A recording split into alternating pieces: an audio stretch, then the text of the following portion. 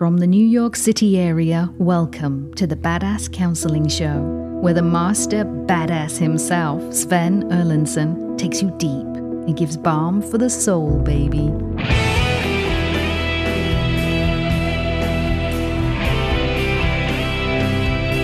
Welcome to all of you hither and yon. You have tuned into the Badass Counseling Show. My name is Sven the host of the show. This is a counseling episode coming to you on a Thursday. Our counseling episodes are always so juicy, and we've got a great guest tonight. But I want to give a particular shout out this evening because, well, I'm giving a particular shout out to all of the folks at the Great Minnesota Get Together, my home state. Every year, my favorite day of the year is the day that I fly back to Minnesota, and my girlfriend and I go to the Minnesota State Fair. It is the largest state fair in the country. Texas claims otherwise, but Texas leaves its doors open 10 days longer. Yes, Minnesota is the biggest and the best. To all of you in the cow barns, the sheep barns, and the pig barns that I've visited, and all you young folk tending all those animals, greetings to you, to Princess Kay of the Milky Way and her face carved in butter. Yes. To the workers at Tiny Tim Donuts and the fried pickle stand, and especially to the Minnesota sweet corn. Folks around the world, you ain't never had sweet corn at all unless you have had Minnesota sweet corn. I tell you that as a matter of absolute fact. So this is our dedication show to the Great Minnesota Get Together, my home state. I am joined in studio today by Casey over in the booth. Sometimes she sneaks out. She almost snuck out tonight, but then Rob started the show and she snuck right back in. I'm also joined by Carly, the studio cat, whom you cannot see, but I sometimes can feel her rubbing against my leg. And lastly, I am joined by Rob the Rocket, who never rubs against my leg, and quite frankly, I'm grateful for that. How are you this evening, Rob? I'm fine, Sven. Good to see you. I think I'm finally getting the hang of this podcast thing. It's like, I've been in therapy for 20 years, and they say he's making good progress. Well, you are, in fact, the master. No progress necessary, my man. Well, Rob, we have a very interesting guest tonight that you and Casey have picked out of the hat of the thousands of people we get writing into the show. We have Jennifer with us, and I want to hear about Jennifer before we dive in. Would you go ahead and read the paragraph on Jennifer, please, Rob? Absolutely, Sven. Here's what came out of the sorting hat about Jennifer. I've loved a sex addict for 8 years. I've stuck by through every single dirty revelation. I've even allowed it at times just so I didn't get sidelined if I found out, just as long as he was truthful, and he still lied. This man showers me with love and is extremely giving and thoughtful and says he's miserable, but he can't help himself, so then I feel sorry and stay. Last month, he found out he had a 10-month-old, and now this week he has the baby full-time. He told his family the mom is deceased. He told no one until 2 days before he got the baby. I don't live with him anymore, so I am now shut out with nothing but a few text crumbs saying we'll talk soon, and leaves me on read or read, I'm not sure. My anxiety has me climbing up the walls, and I feel paralyzed. Feeling lost? Please help. Hello, Jennifer. Welcome to the show. Thanks for having me. Pleasure is completely ours. Thank you for coming on the show. Well, let's go ahead and sort of jump into the deep end. How many times, if you were to put a number to it, has he cheated on you? That I know of? Yes. Oh, gosh. 30 or 40? 30 or 40. And that's over how long a period of time?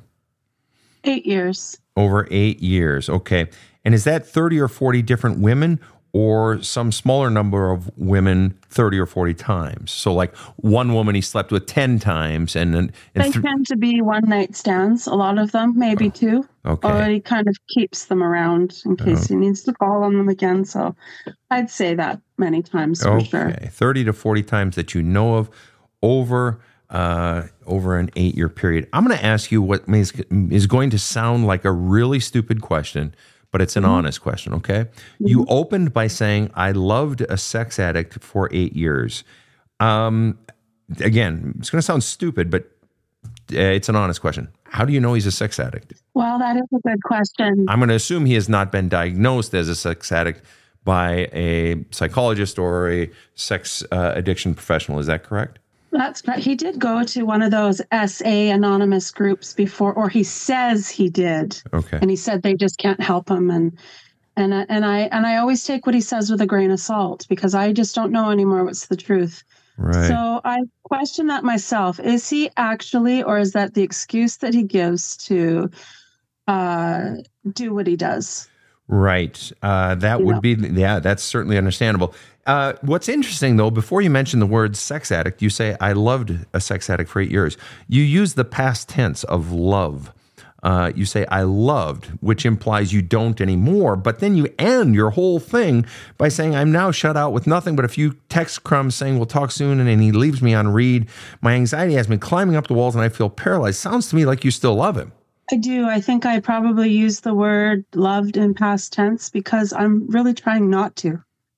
A lot has unfolded since I sent that email off to you guys, and I'm doing my best to stay away.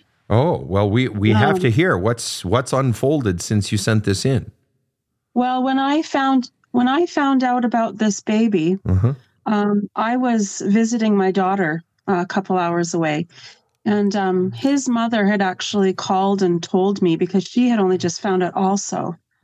Because all I had heard from him when he was pushing me away before I went to visit my daughter a couple weeks ago was, something is going to be happening next week. Everything is going to change and you're not going to like it and you're not going to want to be around. So I didn't know what to think. And then he kind of just stopped talking to me altogether, wouldn't answer my texts. I didn't know if it was some kind of weird threat. I didn't know what the heck was going on. So then I got the call from his mom, because I kind of told her I was concerned. Like, why would he say something like that to me? Like, and I even told her, I said to him in joke, what, is somebody pregnant? Like, it's quite possible, obviously, right? And she called me and told me that about that. And he eventually did text me when I was on the day that I was coming back, driving down from my daughter's to home. He didn't even tell me what had gone on. He didn't know that I knew anything. All he did was send me a picture of this baby in his bed, sitting with his other children. I see. And that's how he answered me. And I was struggling with myself. I don't know. I'm like, I can I see the baby? Like, I was so in shock. I didn't know what to do. And the reason you were in shock is what? Because it's just time for me to let go. Because it's just like this is the final shit. I can't. This just tops all of it. This is like, now this is me just being an absolute fool if I hang around, because I know he's showed me who he is. And I just keep thinking, but it'll get better. Okay. Let me ask you this question. You said this is the absolute tops, and now I'm just being a fool. There are people who would say that after, let's say, the first 15 or 20 cheats that you knew of, you were being a fool, or even some would even say after the first one you were being a fool. But for you, this is a whole different level.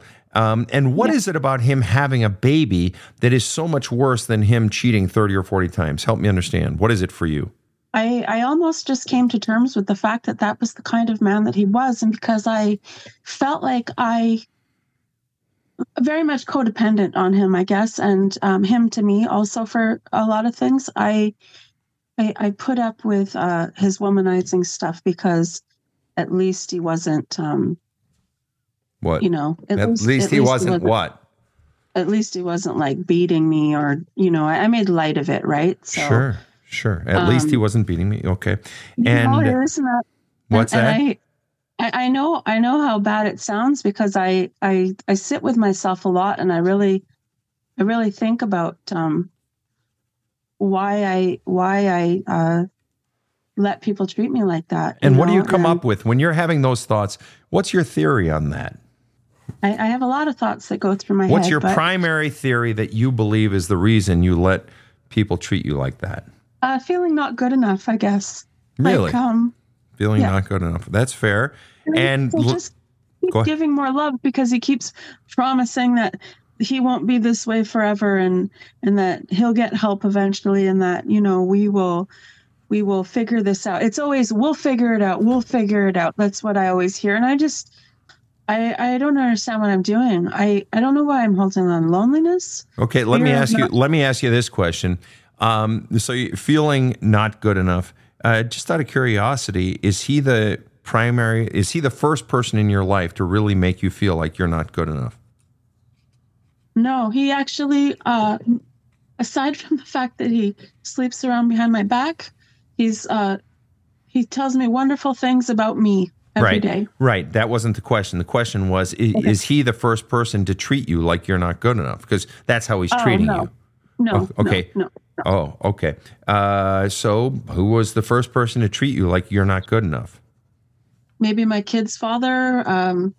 Okay. I don't know. I mean, I think about my childhood. I never had a parent in my life as a child that ever made me feel like I wasn't really good enough. Okay, fair enough. So both your parents were still married. They were married when you were growing up, right? No, it was my stepdad. My mom was married to him till I was 14. He was an alcoholic, and he used to physically hurt my mom, not me. Okay, so stepdad would physically hurt mom. And was that only when he was drunk or when he was sober as well? When he was drunk. When he was drunk. Okay. So I played the protector of my mom a lot because he would never touch me. I used to protect my mom, otherwise I couldn't go to sleep at night, fearful, that he was going to hurt my mom. So that's a whole other topic of having resentment towards my mom. I protected mom and couldn't sleep at night for fear something would happen to her. What were the ages that your stepfather was in your life? From 3 till 14. 3 to 14. And then what happened at age 14? Presumably they divorced or something? Yeah, she just packed me up one day. I don't even remember it. I wasn't even warned. Okay. I was just packed up one day and we moved. And so then it was just the two of you until you moved out on your own? Okay. Yeah, so, I left home when I was 15, like a year later. Oh, when you were 15. Where did you go? I just started staying with friends. I had lost my virginity pretty much as soon as we moved. I went from being kind of a farm kid to in the city, totally different life. And I grew up kind of really fast. And just out of curiosity, not a major point, but just out of curiosity, how old was the person that you lost your virginity to at 14 or 15? 16. 16, okay.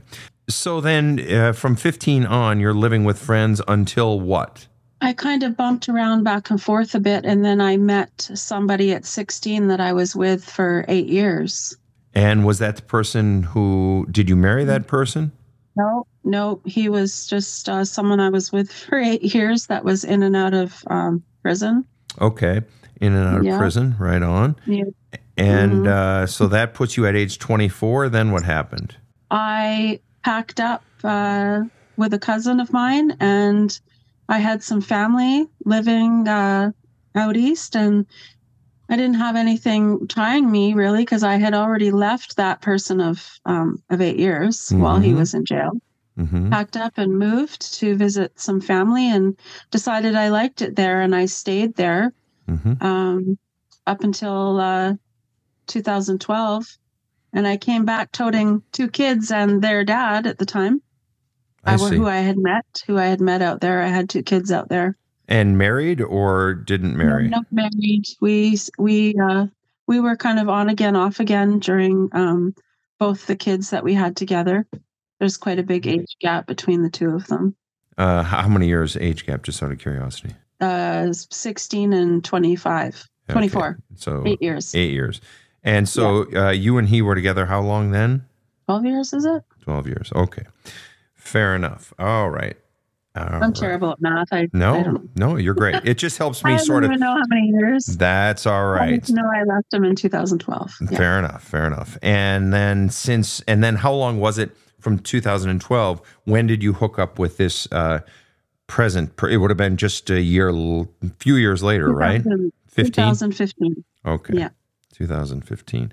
And were you alone from 12 until 2015? No, I had a couple relationships, one that was for about a year. Okay. And what was and just out of curiosity, the relationship that you were in for 12 years with the father of your children, what was the nature of that relationship? Was that a hurtful relationship in any way or what? Yeah, he was quite an alcoholic. Okay. And how did he treat you? Quite emotionally abusive and a lot of cheating. I see. And just out of curiosity, as long as we're on the subject, how did that first person of 8 years from age 16 to 24 treat you? The fellow that was in and out of prison. He treated me okay, I guess, but there was quite a large age gap. I was 16 and he was 24. 16 and 24, okay. Did you, and you first met when you were 16? Yes. I see. Okay, 16 and he was 24. Now, not sure what one of the United States you're in, but I think that qualifies as statutory rape in most states. Does that seem accurate, Sure Rob? does. Okay. Yep. And so your mother didn't know about that relationship, shall I assume? She knew, and she used to threaten to call the police all the time. But, once I was older, I must have been close to turning 17 or something. I'm not sure. I was of legal age at that point where I lived. So she threatened to call the police up until you turned 17. I can't remember. I know I was 16, but you and I live in different. Yeah. No, I understand. Different parts of the world. I think it was legal, but I do remember her. The 16. Wait, the 16 and 24 was legal, or the 17 and 25 was legal? I'm just 16 curious. and 24. I think it was legal at 15 or 16 from where I'm from, but I could be wrong. Okay. And under what circumstances would your mother threaten to call the police? She was extremely worried about me, and I had gotten pregnant. Okay. And so you got pregnant at age 16? Yes. I see. And you say threatened. Usually I threaten someone when I feel like they are a threat to me. So why would she threaten, per se? It was a lot of, if you have this baby and if you keep going on the way that you're going, like, I can't handle this. It's so much stress on me. It's going to break up my marriage. All of this stuff that you're doing. You can't have this baby. And then it just, I left him for a period of time. And so then everything was fine between myself and my mother. But then I went back. And she just kind of was like, well, whatever, if you're happy, what can I say? So she had given up on you at that point then, or given up on trying to change you or fix you. Yeah. I mean, you got to admit it's interesting. You know, she threatened to call the police, and, you said she was worried about you, but then you cited some of the sentences that she would say. You don't know the stress on me. It'll break up my marriage. Right. It was about her. Yes. It wasn't about you. I mean, if she was really concerned about you, and if it was illegal when you were 16, if she was really concerned about you, she would have called the police. There'd be no threatening. It just is. No 24-year-old is going to be around my 16-year-old daughter. Yeah. Just out of curiosity, your children are approximately what, in their late teens, mid to late teens? 16 and 24. And boy, girl, what have we got? 16-year-old boy and 24-year-old girl. 24-year-old girl. And just out of curiosity, when your daughter was 16, would you have been okay with her seeing a 24-year-old man? Nope. Why? And she did. She's followed in my footsteps almost to the T, and it's heartbreaking. Then you say, wait a minute, no, I wouldn't allow it. But then you said, but she did. She did. And then she left home, and I had no contact with her, no idea where she was for quite some time. Did you call the police? I didn't have to, because somebody else called the police because she was getting physically abused, and somebody heard it, and he was arrested. And he was arrested, or she was arrested? He was arrested. Right. Yep, she's ended up in an abusive relationship. Okay. And so when you were with the fella from prison, 8 years, and then you met this other fellow after you had moved out east, your daughter's father, and he was an alcoholic, emotionally abusive, and cheating. And you stayed with him. What do you believe you modeled for your children in the 12 years that you were with that fellow? That it's okay to get shit on every day and just take it over and over. Right. And I apologize to my daughter all the time for witnessing what she did, because she is so much like me. Mm-hmm. And my mom never talks to me about my childhood. Mm-hmm. So I've always said, told my daughter that if she ever needs to talk to me, or if she's ever angry at me for any of the stuff that she had to go through as a kid, that, I would be there for her. What do you think your daughter most wants from you or for you? She just wants me to be happy. She's really doing really well now. Mm-hmm. And when she worries about her mother, what does she wish her mother would do? All she says to me now is that she wishes that I would just find somebody that would treat me the way I deserve to be treated, because I treat everybody else the way that I want to be treated, but I don't seem to get it in return. Right, because you were conditioned as a child that how you are treated doesn't matter.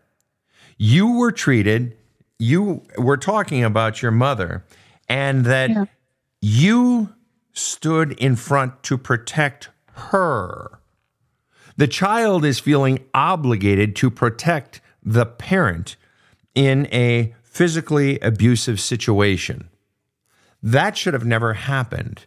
You shouldn't have been kept in a situation where there was physical abuse in the home, but a parent should never allow a child to step in front of the parent and take the blows or fight for her or anything like that. So a parent allowing that, as your mother did, is sending the message to the child, you exist to protect me. My feelings are important, yours aren't. Furthermore, the mere fact that your mother stayed with your stepdad for 11 years, 11 years of physical abuse, means she modeled for you, give, placate, just do everything, walk on eggshells, tap dance, give the man everything. You should put up with everything. That's what she modeled.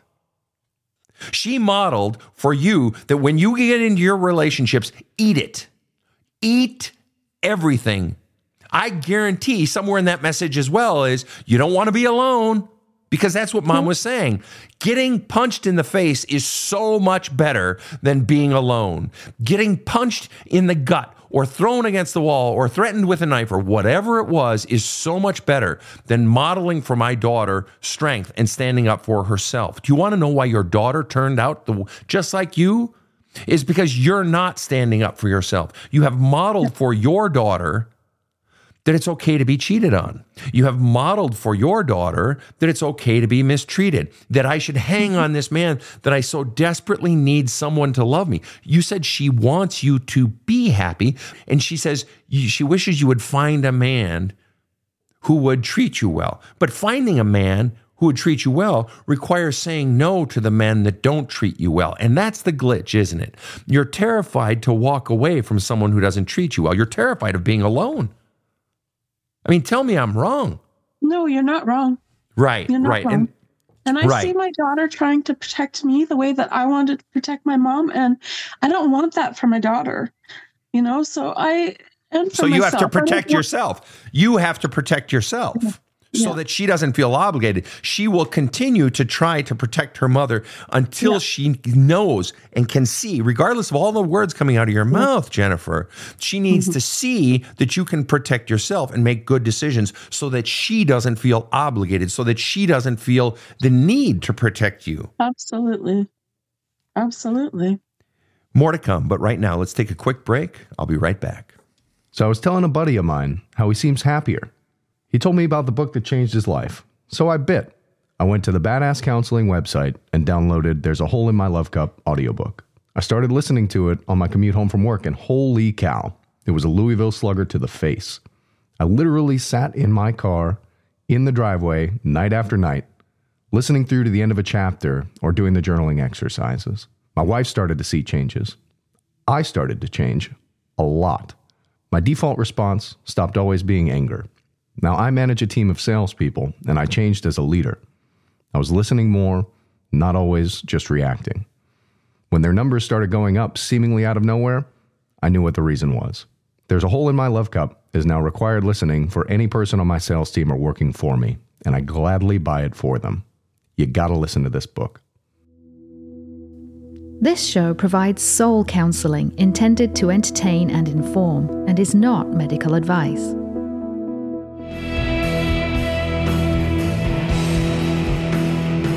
Now, back to the badass. And we are back with the Badass Counseling Show. We are talking to Jennifer, who has been in and out of some long relationships and presently is in a relationship where she knows definitively that she has been cheated on at least 30 to 40 times in 8 years, lots of one-night stands, and those are just the ones she knows about. He says that that he's gone to Sex Addicts Anonymous, and he says they can't help him, and he says, I just can't help myself, sort of. He just is this way. Says he's miserable, but it's hard to imagine. Hard to imagine. You're right. But we all have pain. We all have pain. I know. Yes, we do. I know there's pain there too. So sure. Oh, of course. He's trying to get his own love cup filled and needs the constant feeling of conquest or the constant feeling like he's a man or something, likely at some age. That's exactly what he said too. Yeah. I just don't know. Yeah, he's likely was emasculated at some very young age and feels a lack of sense of worth or something, but I'm speculating on that, and I don't really care about him at this moment. I care about you. And so let me ask you this. You say, I've stuck by through every single dirty revelation. I've even allowed it at times just so I didn't get sidelined. Now, that's a really interesting phrase, that I would allow it just so I didn't get sidelined. In other words, getting sidelined is another statement for where you're at right now. You've been sidelined. In other words, you're alone and you're not wanted, right? Right. And what is it, what happens to you when you feel not wanted? You said climbing up the walls and feeling paralyzed and feeling lost. Say a little bit more. What's it like knowing that someone that you've been trying to love and you've tolerated everything, wishing he'd just treat you kindly back? What's it like to be sidelined? What's it like to be rejected, to have his back turned on you, to have only breadcrumbs? It's a really desperate feeling, and I'm trying my hardest. I'm probably doing better in this last week than I have every other time this has happened, because I feel my thoughts have changed a little bit. And I'm not, honestly, when I came across your videos, it was some certain things that you said that kind of made me change the way that I was thinking. And what changed in your thinking? When you said, who's that person that's holding, whose collar you're holding while they're punching you in the face? I have watched that video probably 10 times in the last 3 days. Since I came across you just in this last week. I should probably speak a little more clearly so you don't have to watch it 10 times. I just do, because I need to keep reminding myself that this is what I'm in for if I keep pushing myself to stay in his life. True. But Jennifer, you were holding on to collars while getting punched in the face long before he came along, right?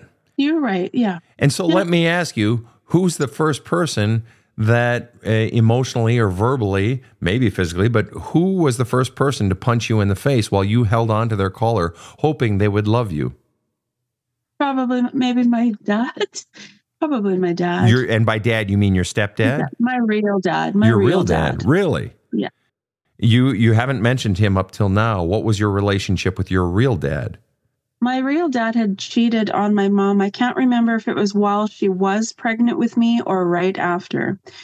But when she found out that she was pregnant with me, I think they already weren't doing well. And the plan was that he was going to leave after I was born. Mm-hmm. And then I came into the world and he didn't leave right away. He stuck it out with her for a couple years. Mm-hmm. But my dad was always, he's kind of a gypsy in the way that he was always kind of he would head down to California and on all these adventures. And even some point in his life, he was living in a cave in California, like all these crazy stories.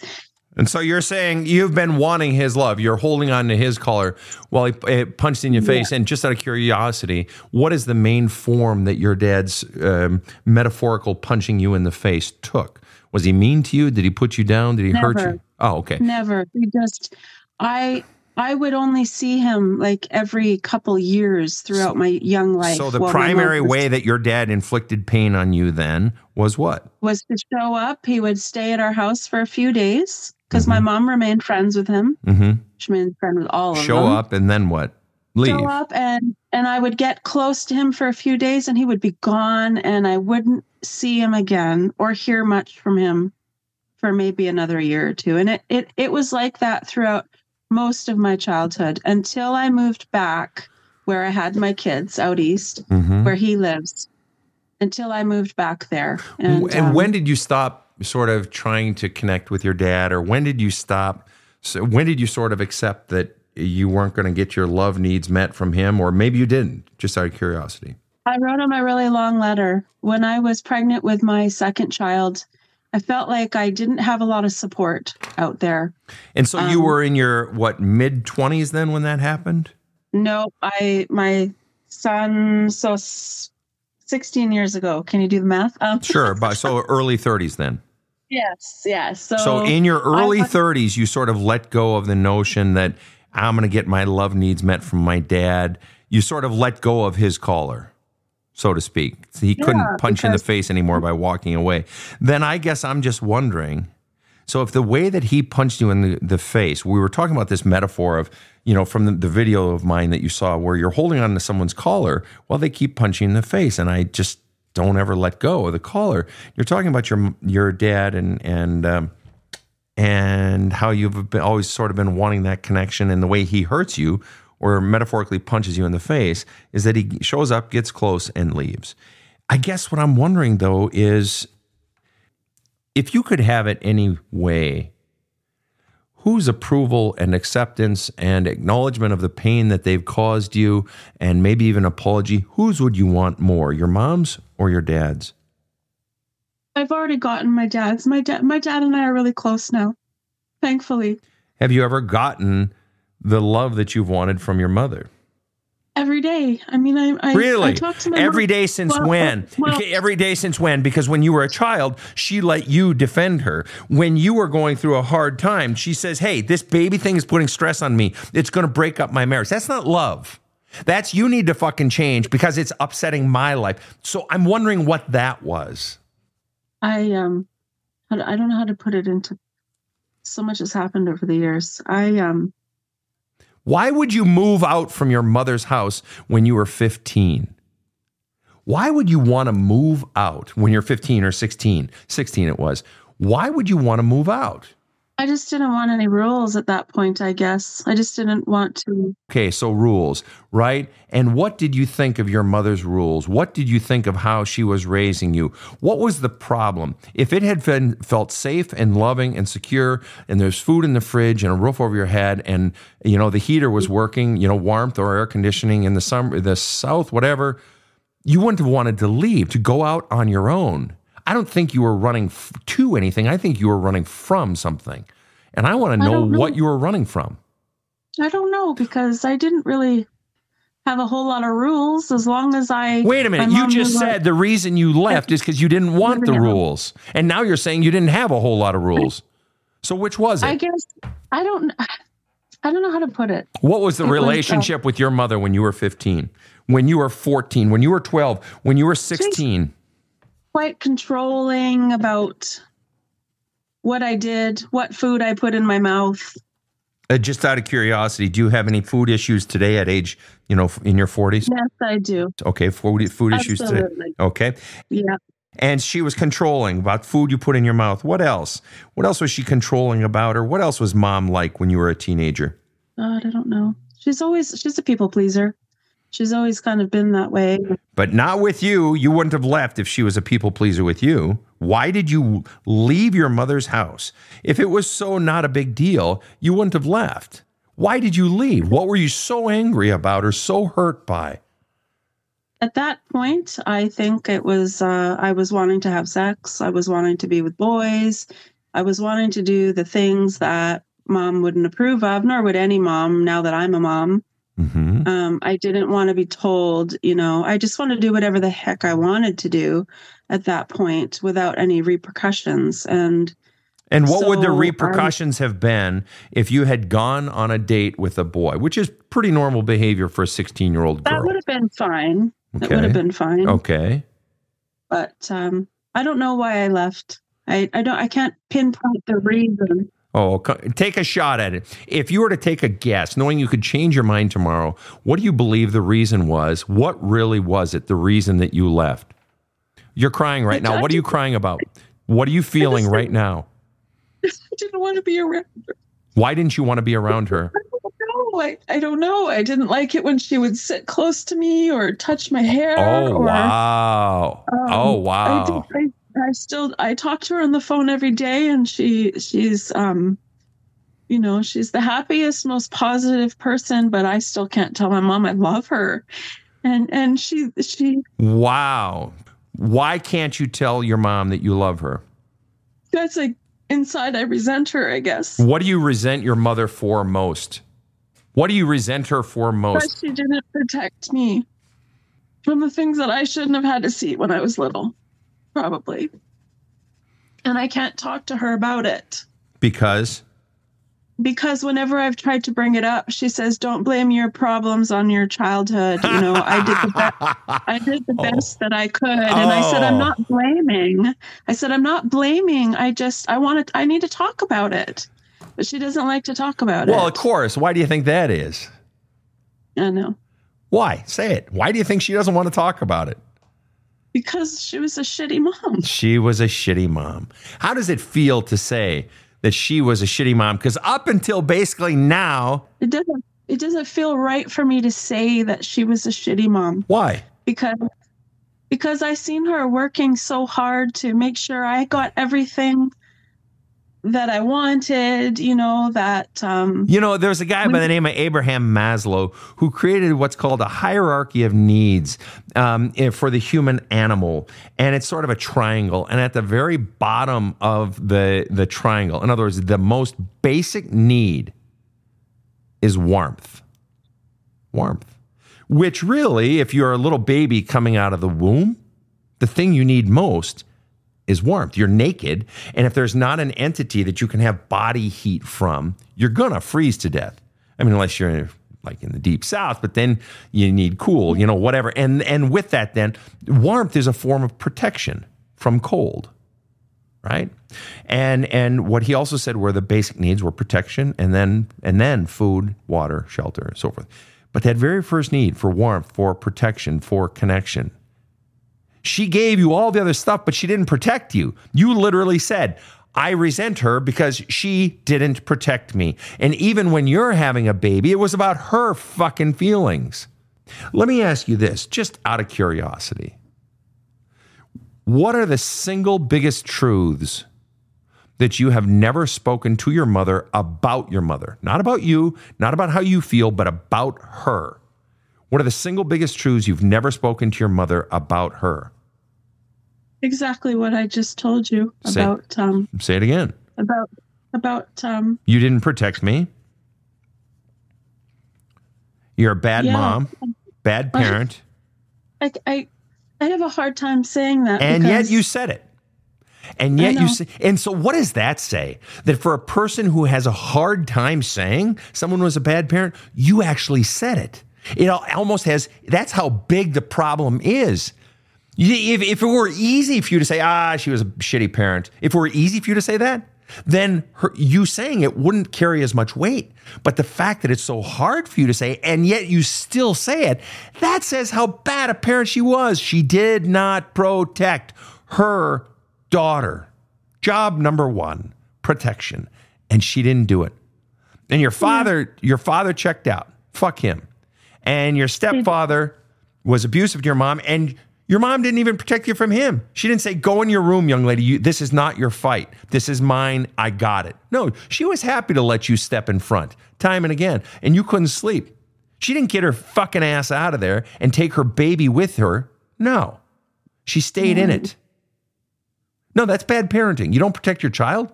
That's bad parenting. It just is. And I became that parent. And okay. I just want to break that. And that's what we're working on right here, right now. So you didn't protect me and you're a bad parent are a couple of the biggest things that you've never said to her about her. Let me ask you this question, though. What are the single biggest truths of how you feel towards her that you've never spoken to her? Now it's about how you feel. How do you feel towards your mother that you've never spoken to her? Well, you already said you resent her. So that's a start. Okay. How else do you feel towards your mother that you've never spoken to her? I sometimes feel like she owes me something. Okay. And I feel... what does she owe you above all else? Just to acknowledge that I've carried this, throughout my life. And she clearly has indicated she has no intention of acknowledging anything that you claim she has done. She's flat out said that. Get over it. Can't blame your past, blah, blah, blah. She has no intention of acknowledging. Let me ask you this. Which do you really want more, the acknowledgement or an apology? The acknowledgement, because you can't go back in time. So. All right. So you are, I believe we established you are 47 years old-ish, something? I'm 50. You're 50. All right. So you have a 50-year pattern of behavior in your mom that she has no intention of acknowledging the pain that she has caused you. 50 years. You have a 50-year pattern of behavior. Now, your present man that you have been with for, I believe you said 8 years, has cheated on you 30 times. But after 8 years, you're wanting to move out. So you have an 8-year pattern of behavior that you're basically believing now. And it's like, I got to get the fuck out of here. He's not going to change. Okay. So you believe an 8-year pattern of behavior, but you don't believe your mother's 50-year pattern of behavior that she has no intention of acknowledging. It's literally 6 times as much as the 8-year pattern of this fella. So let me ask you, I asked you the single biggest truths about how you feel towards your mother that you've never said. One of those is resentment. 2, she owes me. How do you feel towards her? Boy, give me a feeling word. Mad, sad, bad, glad, frustrated, elated, excited, exuberant, lethargic, blue, melancholy. What are some words of how you feel towards her that you've never told her? I feel guilty. I guess that, I don't even know why. Why do you feel guilty? Why do you feel guilty? In one sentence or less, you can change your mind tomorrow. Why do you feel guilty? I don't even know why. Do your best. Come on. You're doing great. Use your words. I feel... guilty that you're saying bad things about your mom? I feel bad that I can't tell her that I love her. Every day when we get off the phone, she's like, I love you. And I'm like, me too. You too, whatever. And when the odd occasion comes around, like her birthday, oh, come on, at least tell me that you love me. And then I say it. And sometimes then she's like, oh, you said it. And she gets all weepy and sad. And I'm like, I don't want to do this. And I just kind of want to pull away from her. I got to get off the phone. Right. And this is the one thing you have that she wants. You've wanted her love your entire life. You've wanted acknowledgement for 50 years of all the shit she's done. And you have one way of punching her in the face. You have one way of saying, fuck you. For everything you have done to me, fuck you. And your way of doing it is not by saying fuck you. It's by not saying what she wants you to say. You are so fucking angry at her. You are so fucking bitter at her for what she did. And I got news for you. You have every right to be. Sorry. I fucking hate your mom. You don't protect a fucking child. You don't protect a child. Sorry. And then your child is 16 and she's with a 24-year-old. Sorry. Fuck you. You don't call the fucking police. Fuck you. Sorry. Not sorry. I hate your mom. And I guess I'm just curious. After everything she did and everything she subjected you and forced you to let you stand between her and her abuser, and she didn't get you out of there, I guess I'm wondering, How is it that you don't hate her? Or do you? No, I don't hate her. Really? Not even one? So you have never in your lifetime hated your mother? Not since I was a teenager. No. So you're admitting then when you were a teenager, you hated your mother? At times. Okay. Would it be safe to say that when you were 16 and moved out of the house, you probably hated your mother? Yeah. When did your hate for your mother go away? I think when I started to have my own children. Really? Why is that? When I seen how tough it was. Oh, so you excused her behavior. You saw how hard it was, and gee, I can't be mad at her. She did her best, and so on and so forth. You excused her behavior, right? I suppose. And yet you're still not saying I love you. You still resent her. Yeah. So you didn't excuse her behavior. You're still fucking livid about it. Let me ask you this question. If your mother had raised your daughter the way she raised you, let's say you became incapacitated and went into a 20-year coma. Knock on wood, let's hope it never happens, and she had raised your daughter exactly the way she raised you. How would you feel towards your mother? Give me a feeling word to see your daughter in the movie of your life. See your daughter's face. Disgusted and angry and disgusted and angry. Would you hate her for doing that to your daughter? Absolutely. Wait, stop. Oh, wait. So you would hate her for treating your daughter that way, but you don't hate her for treating you that way. I have one more question in this sort of, at least one. And the question is simply this. Have you ever in your life hated yourself? Yep. Do you hate yourself right now?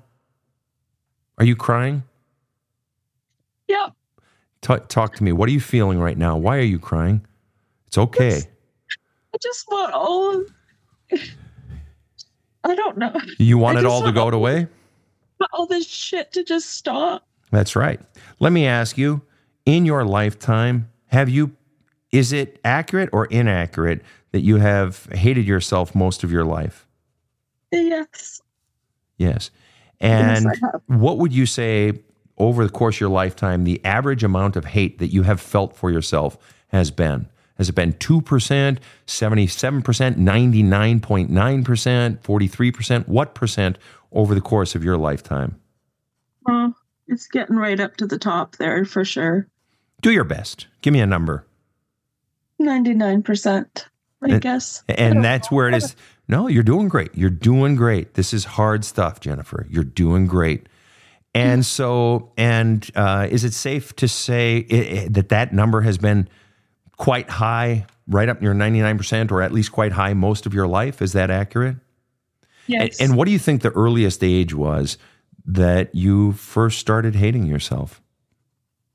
I don't even know. If you were to do your best. You're doing great, Jennifer. Do your best. I don't have a lot of memories sometimes of when I was little, I think. I don't know if it's... Sure. So of the memories, and oftentimes a child's memory will do that to protect itself because it's so painful, it's so scary. That the child's memory will shut down as a self-protection mechanism. So of the memories you do have, or if you were to sort of spitball it, what would you say the earliest that it was that you hated yourself? I remember one incident in particular, because I told you I've struggled with weight my whole life. Uh-huh. And I hear this thing in my head all the time, every time I eat something I shouldn't have, as I remember when I was young, climbing up onto the counter because there was cookies there, and I was probably about 9 or 10, probably. Mm-hmm. And I opened the jar and I took cookies out. My mom came in and she's like, "What are you doing?" And I had 2 cookies in my hand. I said, "Getting me and you a cookie." She's like, "Well, I don't want one." She's like, "So just put them back." And I had to put them back and not have any. I remember her saying, "Do you really think that you need that cookie, Jennifer?" And I remember feeling so shameful of myself. And it was right around that age when I used to hide junk food, hide food, eat compulsively when no one was looking. Sure. It was that's the farthest back memory I can remember where I really feel like I really didn't, there was something, like I felt like there was something wrong with me. I was being made to feel like, if I did that, I just felt ashamed. Right. I was being made to feel that if I did that, basically I should be ashamed of myself. So that's a form of self-hatred. So we know it started at least as early as 8 or 9. That I can remember. That you can remember. So just so we've got it straight. And you're just doing so great today. And you're really putting your finger on stuff. You're really doing great. So what you have just told me is that the average amount of hate that you have felt for yourself over your course of your lifetime is roughly 99%. And that you have felt it the first time you remember feeling shame and self-loathing, ashamed of yourself, is 8 or 9. So for 41 years, 42 at least, you've been feeling self-loathing and shame. And yet, the person who caused all of this, you don't feel 1 ounce of hatred towards. Not only that, if she had raised your daughter the way she raised you, you would hate her. You said it yourself. So you've been taught to hate yourself. You admit that you would hate her if she treated your daughter this way, but there's not 1 ounce of hate in you at all for her. No hatred. You understand how, for an outsider's perspective, that makes no sense whatsoever? Yeah, I do. I think I try not to think about it because... Wait, try not to think about what? About some of those bad feelings that I have. And what bad feelings are we talking about? And why do you try not to think about them? What bad feelings are you talking about? Because according to you, you feel some resentment, and you feel bad. You feel guilty that I can't tell her I love her, but it almost sounds like you're saying something bigger than that. What bad feelings? Because when it comes down to it, really, no matter what I need in my life, my mom, like as an adult now, my mom is the one that I go to for everything, for advice, for whatever it is. She always has. So if I'm hearing you correctly, then your fear is that if I allow myself to feel what I really feel, then I won't be able to go to her for advice and counsel and whatever else. Is that? What? Yes, and she's getting older, and you feel obligated because she's getting older. Well, she's a good person. No. Listen, you came to me and you said, please help. So I'm going to give it to you right now. I know it feels like, I'm sort of being hard on you. What I'm being hard on are the demons inside of you. I've got my shit shield on and my armor and my sword, and I have dived inside of you, and I am wrestling with the bullshit dragons that were put inside of you that have been chewing you up from the inside from the beginning, at least since age 8 or 9. She has so fucking got you spun around that you admit if she treated your daughter the way she treated you, you'd fucking hate her. So you acknowledge that what she did was horrific. You acknowledge it. And we know that because your involuntary actions are saying that you so dislike her. You don't want her to touch you. You don't want her to sit near you. And you can't say, I love you. And when you do, it's fucking painful and you want to get out of there. You want to know what's really going on? Deep down inside of you, you fucking hate her guts. You fucking hate her guts, but you feel like you have nobody else in this lifetime and you can't let it out. You can't bear to let it out. And you let people beat the hell out of you. You let people cheat on you because the thought of being alone is horrible. You want to know why? It's not the idea. It's not just being alone, but when you're alone, all those voices, all those messages that you were taught about yourself come rushing up into your head. The messages of you don't matter, which your mom clearly embedded in you. And your father did too when he walked away. But your mother did. Every time she let you take the lumps and step in front of her to protect her. And when she says, oh, I can't bear to have you have this child, it's going to ruin my marriage and you're really stressing me out. It's been about her the entire time. Yeah. And you can't bear to let those feelings of hate out and the feelings of anger. But here's the thing. You're carrying around that hate, and what it's turned into is hatred turned inward. That's what depression is. It's one definition of it. It's hatred. You've turned it on yourself. You had every right to be angry. That little girl was hurt. You were so fucking livid at her. You hated her so fucking much. You even admitted it. When I was a teenager, I hated her. You had to get away from her. That's how much that even a 16-year-old could see clearly that how that 16-year-old was being treated by her mother was not right. You saw it plain as day as a 16-year-old, and you had been seeing it for years. That wasn't something that just happened in a few days or a few weeks or a month. It had been happening, right? But you've stuffed it down now because you feel bad for her. Once again, it's her feelings. Oh, she's getting old, so you feel bad for her. It's my job to take care of mom. And maybe, just maybe, if I take care of her and do the right thing or keep doing it, maybe then she'll give a shit about me. In the real way. Maybe then she'll acknowledge. Maybe then she'll take this giant stone of all the shit that she has done in my life that she put into this burlap sack on my back, this 500-pound rock. Maybe then she'll take it if I just do enough, if I just do more. She conditioned you to believe that your needs don't matter, that you don't matter. And so every single relationship that you have been in your life has modeled that. Why? Because it's familiar. You know how to eat shit. You know how to tolerate poor treatment. One of your biggest problems is that you're so strong. You can endure and endure and endure and endure, and it works against you. But real strength then at times is saying, it hurts and I'm not going to tolerate this anymore.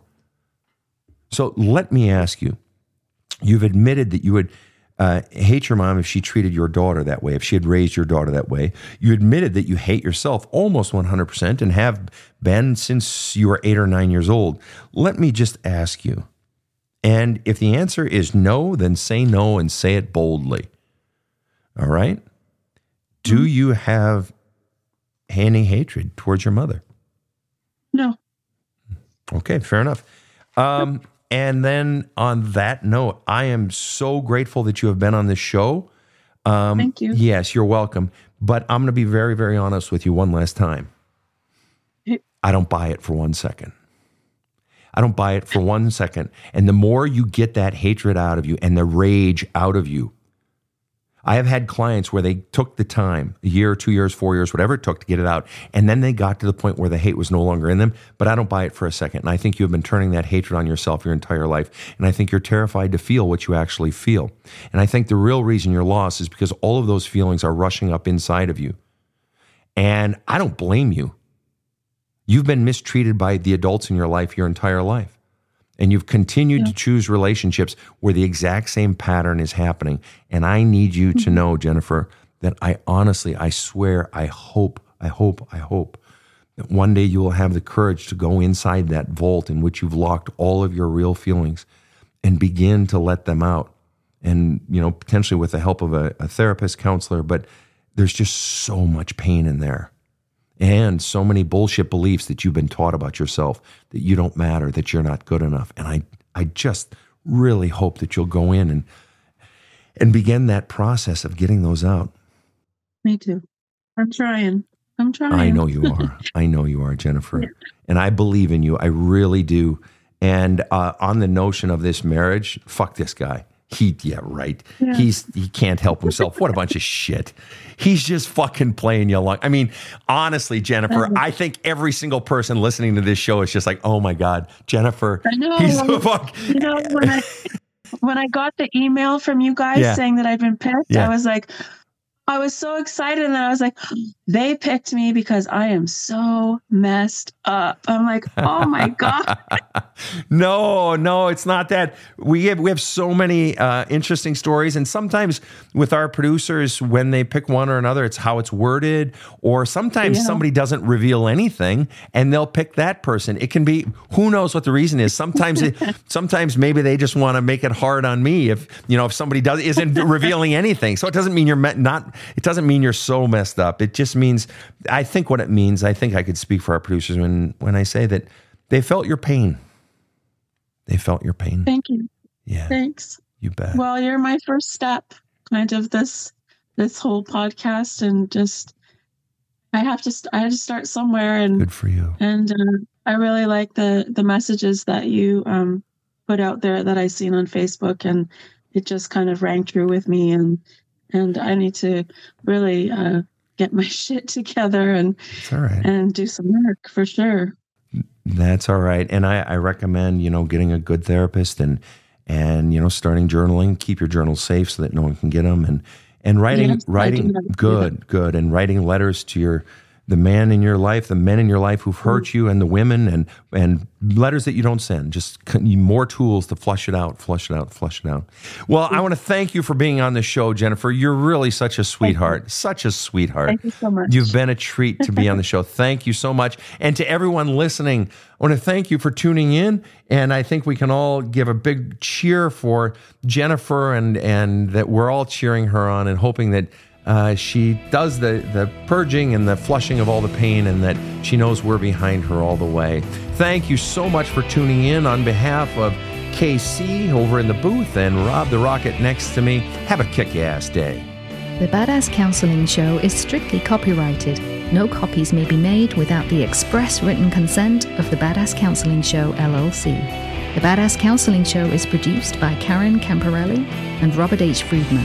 Executive producer Sven Erlandson. Original music by two-time Emmy Award-winning composer Trevor Morris. Have a kick-ass day.